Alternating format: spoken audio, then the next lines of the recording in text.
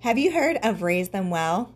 It's our company that we started back when I was pregnant with our second son, Hutch, and we couldn't find the supplements and the trustworthy products that we were really looking for our own family. And so Wiggy and I decided to create our own, and Raise Them Well was born. We provide a lot of different products, including vitamins and supplements for your children, really great magnesium products, prenatal vitamins, and more. So make sure you check out raisethemwell.com for all of those offerings, especially if you're looking to clean up your family's products in the new year and maybe just get a little bit crunchy. Hey everybody, and welcome to Healthy Discourse. It's Emily here and Dr. Wiggy, and we're going to do a little bit of a different episode today.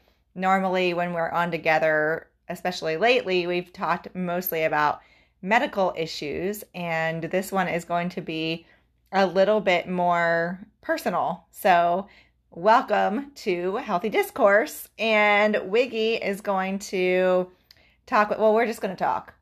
Yeah. We're going to talk. We just talk. So in case you didn't know, Wiggy turned 40 at the end of March, and the interesting thing about that day and that birthday is it's kind of been on our radar for a long time. Obviously, decade years are a big deal, but also that is the day that we celebrated our 20-year anniversary since we started dating in the Macaroni Grill parking lot in 2002. So it's been 20 years since that we've been together, and we took no breaks. We had a lot of drama in the year or so before we started dating. Fortunately, got all that over with, and have been together since. And so it's really interesting to look back and think about where we were then and now. Obviously, 20 and 40 there's huge life changes that happened during that time. So tell us about you when you were 20. Right. Yeah. About me when I was 20. I'm trying to even remember that long ago. Even though it seems like a long time ago, it also doesn't seem like it was 20 years ago. Mm-hmm. You know, and the thing you didn't mention, which is kind of why this number is so important, is not only, again, 20 years together, but that's half our life, which is or my life, I guess, and I guess a little bit more than half your life, right? So Wiggy is really old for 3 months every year, and then he turns young again when it's my birthday, because we're actually the same age. Yeah. So so anyway, when, looking back, 20, sophomore in college at Wake Forest, soccer player, trying to figure out life. I think that's probably the best way to describe the way I viewed the world, is that I'm trying to figure out how to exist in this world, and what is important, what is my purpose, what am I supposed to be doing, all those questions. And even though I don't even think they were that conscious, while I had those questions, I think that they were always there. Right. And I think during college I was able to really find my identity in soccer. For those of you that didn't know, I played soccer at Wake Forest, and that was really what I could focus on, what I could spend all my time and energy and effort on that. And then being pre-med too, I guess that was another element of that identity piece. But it was always it was only dependent on how well things were going, was how I was feeling. And what can I accomplish, right? Yeah, so if I was playing well and I was starting and having good games, then life was good. If I wasn't, then life was not so good. And so it was kind of this ups and downs, and trying to achieve and be the best. And if I wasn't the best, then I'm a failure, and all those kind of thoughts that go through your head. So it was just a real interesting time. It's really kind of hard, again, to think back that 20 years ago, and just how things are so different, right, in that period of time. Well, it's identity at that time was placed on what I can achieve and accomplish, and my worth, right, is dependent upon those things, because when you're at a difficult school and you're at a high level of sport, that's very common for that to be what happens, Yeah, absolutely. I'm as worthy as what I can do and accomplish and produce. Right. Would you say that that's similar to how you felt Um, then? yes, yes and no. I think that for me, same thing. How much can I achieve and I'm a little bit different and still am in that, I'm typically have my hands in a lot of different things. And so for me, it was how many different things can I be involved in and also feel important in all of them. Mm-hmm. And, sure, school, and I cheered at Wake, for those who don't know that. So that was a big part of that as well. And how many things can I get involved in and make an impact in that will help me feel good about myself and important. And yeah, so similar but a little bit different. Right. I think that's similar shallowness. Right. But I'd imagine that's the journey of probably most people through college. I think what sometimes is tough to see sometimes is how people don't grow out of that.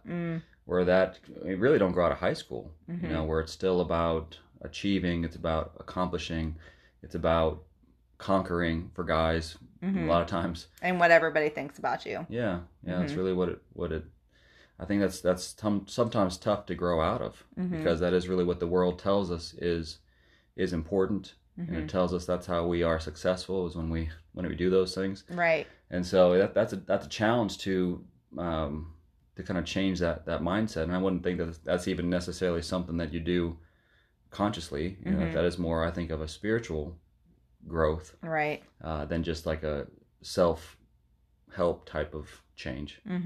Yeah, sure. So how would you say in the 20 years where do you see that most dramatically different?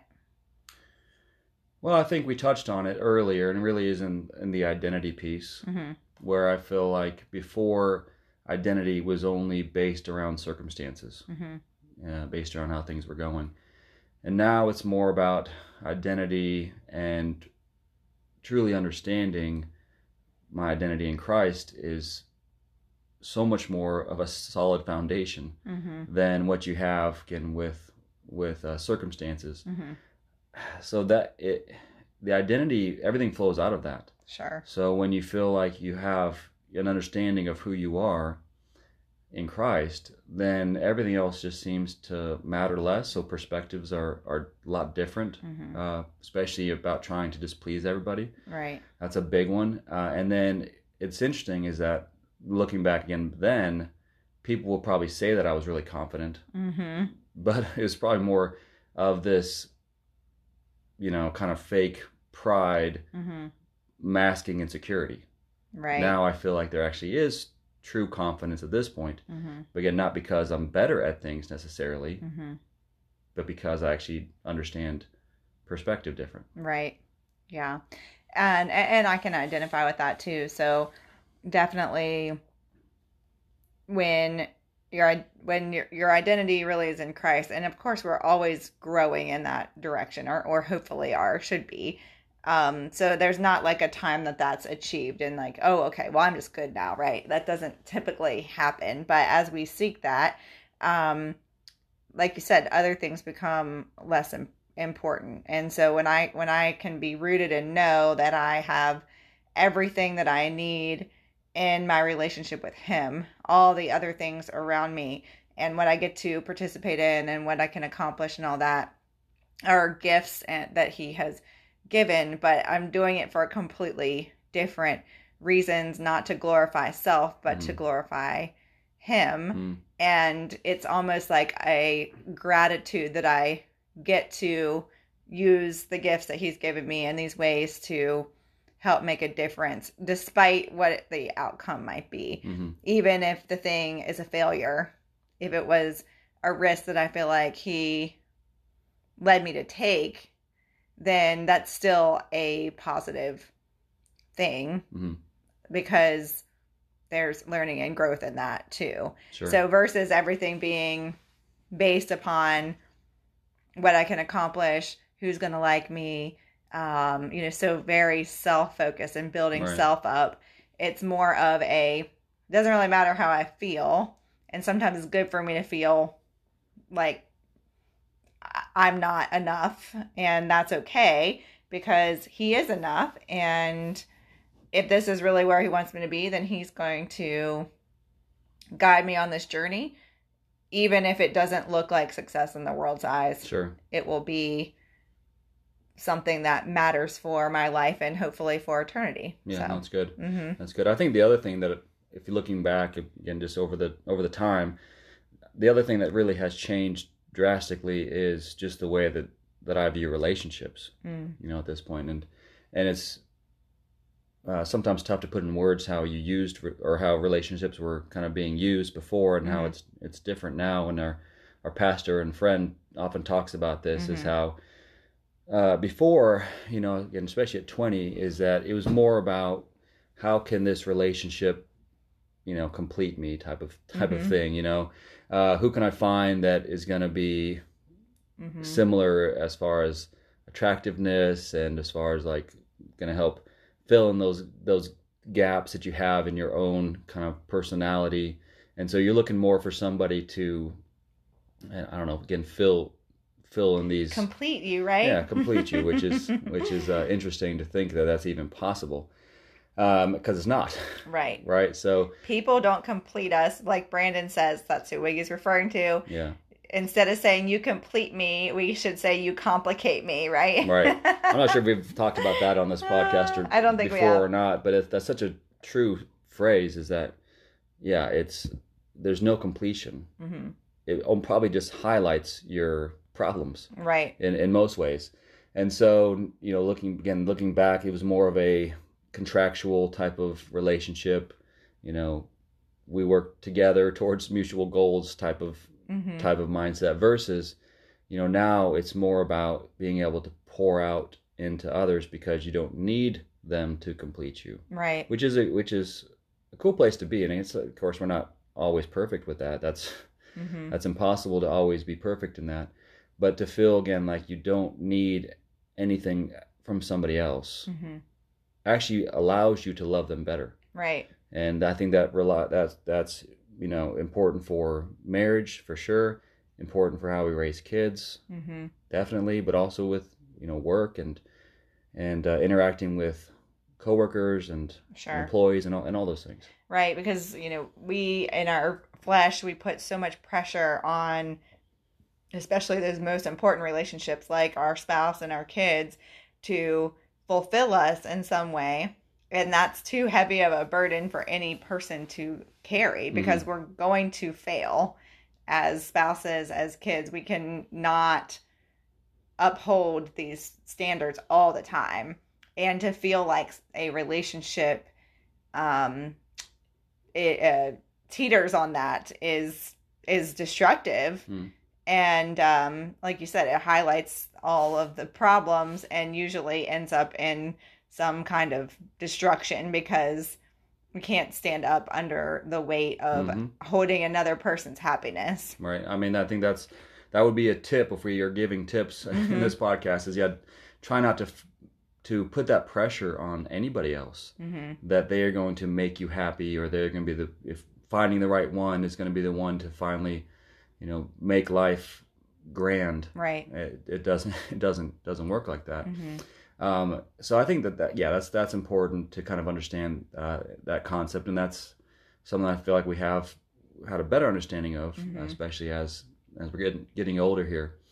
I think the other thing that I, with turning 40, that I think about just with that new decade underneath my belt, is also tend to try to think about what sort of impact am I having, or do I want to, or will have in this world, and am I doing all that I can to make the world a better place? And so it's not, I think it's kind and also, like, what does it mean to make the world a better place, right? For sure. I mean, that's a really complicated it is phrase, but I think we should all be striving for that. And I think most of us do. I think most of us do strive to make things, make things better. So again, crossing that next decade threshold, it's a good chance to look back and look forward. And what I'm starting to come to understanding of is that making the world a better place does require doing difficult things sometimes, and being willing to be put in uncomfortable situations, and being willing to speak up and to do things even if that's going to make some people unhappy with you. Right. And so it's but it also does highlight, I think, in that if we want to make a difference, we're not going to always be comfortable. And that's also a tough place to get to be comfortable with being uncomfortable. Sure. Well, it goes back to the identity piece, right? If my identity is firmly rooted in Christ, I don't need the approval of these people or this group or the world, whatever that looks like, in order to feel complete and happy and accepted, because that's not required for me to feel to have joy or to feel complete. Because when I know I'm called to this purpose, that purpose is going to carry me through despite all of this. And what's really interesting, I think, is when we are doing the hard things that we feel like we're called to, it is fascinating to me how every single time, especially as we've navigated some difficult situations over, we'll say, the last 5 years, how God puts people there to show up, to lock arms and to walk through life together. And there's something really special about those relationships. I find that when we're obedient, yes, there might be loss. Yes, things might look different, but the right people often show up at the right time to walk through it together. So that's really special. No, that's good. That's good. And I think, on a specific level, what, as far as trying to make the world better, and, for us with our 4 boys, trying to leave the world in a better spot than where we are right now. And I think for me, it's trying to still maintain some degree of medical freedom and patient choice, and keep the country from going down one specific path, versus another, because we know when we met with the medical society the other day, is that we were kind of describing 2 paths that we can go down. One path is basically algorithm medicine, where everyone is treated the same, and you just go down an algorithm, and that's just how you're treated. Versus you still maintain the doctor-patient relationship, and everybody's treated individually, and everyone's treated again uniquely and based on their unique circumstances and their unique history. And I would hate to lose that, because that's not good medicine if you're just doing it based on cookbook medicine or algorithm-based medicine. Is that there has to be this level of medical freedom, and there has to be this level of individuality for each person. So that's where I feel like God is calling me, at least over the next the right now, the right now and the near future, and we'll see, where that goes from that. But I think that I think is so important, because, like I said, if it goes the other way, I just really feel for everybody, ourselves included, and our kids. What sort of care will they receive if it's going to go down that path? Right. And I think the other thing that really has been important to us is, as we've learned to think critically, and probably have helped each other and had others around us helping us with that, because some people think we're crazy. We love to sit around and talk about difficult topics and bounce things off of each other. And sometimes people think we're arguing when we're just talking, and we're like happy as can be. And people are like, "Are you guys fighting?" And we're like, "No, we're not fighting." It's kind of funny. Anyway, but teaching our kids to think critically. They are living in a world where everybody is, it's very discreet, but it's, like Wiggy said, this whole idea of cookie cutter medicine. Well, it goes into just cookie cutter people, where everything is grooming and indoctrination to believe and follow these things. Like, our kids are being discipled. It's Yeah. by who and Yeah. and about what. And unfortunately, parents have lost so many spheres of influence between social media and the technology revolution, and not being involved in schools and so many other different areas. And that's something we have to be aware of, and we have to take back that space, because just like patient rights are so important, parents' rights are so important. And I feel like that's a huge piece of what we have to take responsibility for, and make sure that we are maintaining that influence over our children. And I feel like it's harder than it ever has been. I mean, I don't know. I've never been a parent in a different generation, but arguably, as parents, we have to fight more for that position. And so we have to be willing to do that, and not get lazy and not lose sight of it. Sure. Well, it does feel like, again, looking over the past 20 years, is that change is accelerating, and not necessarily in good ways. I mean, there are some good things. Technology is in some ways good, that may make things better.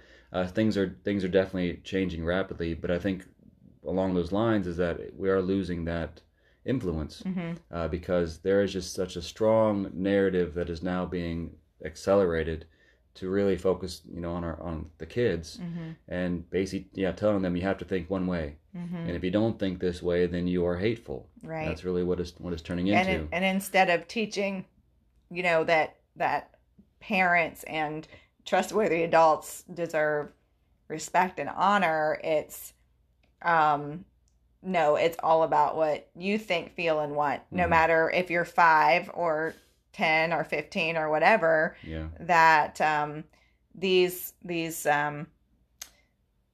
bonded relationships don't hold as much weight anymore, according to culture, as the family has been destructed.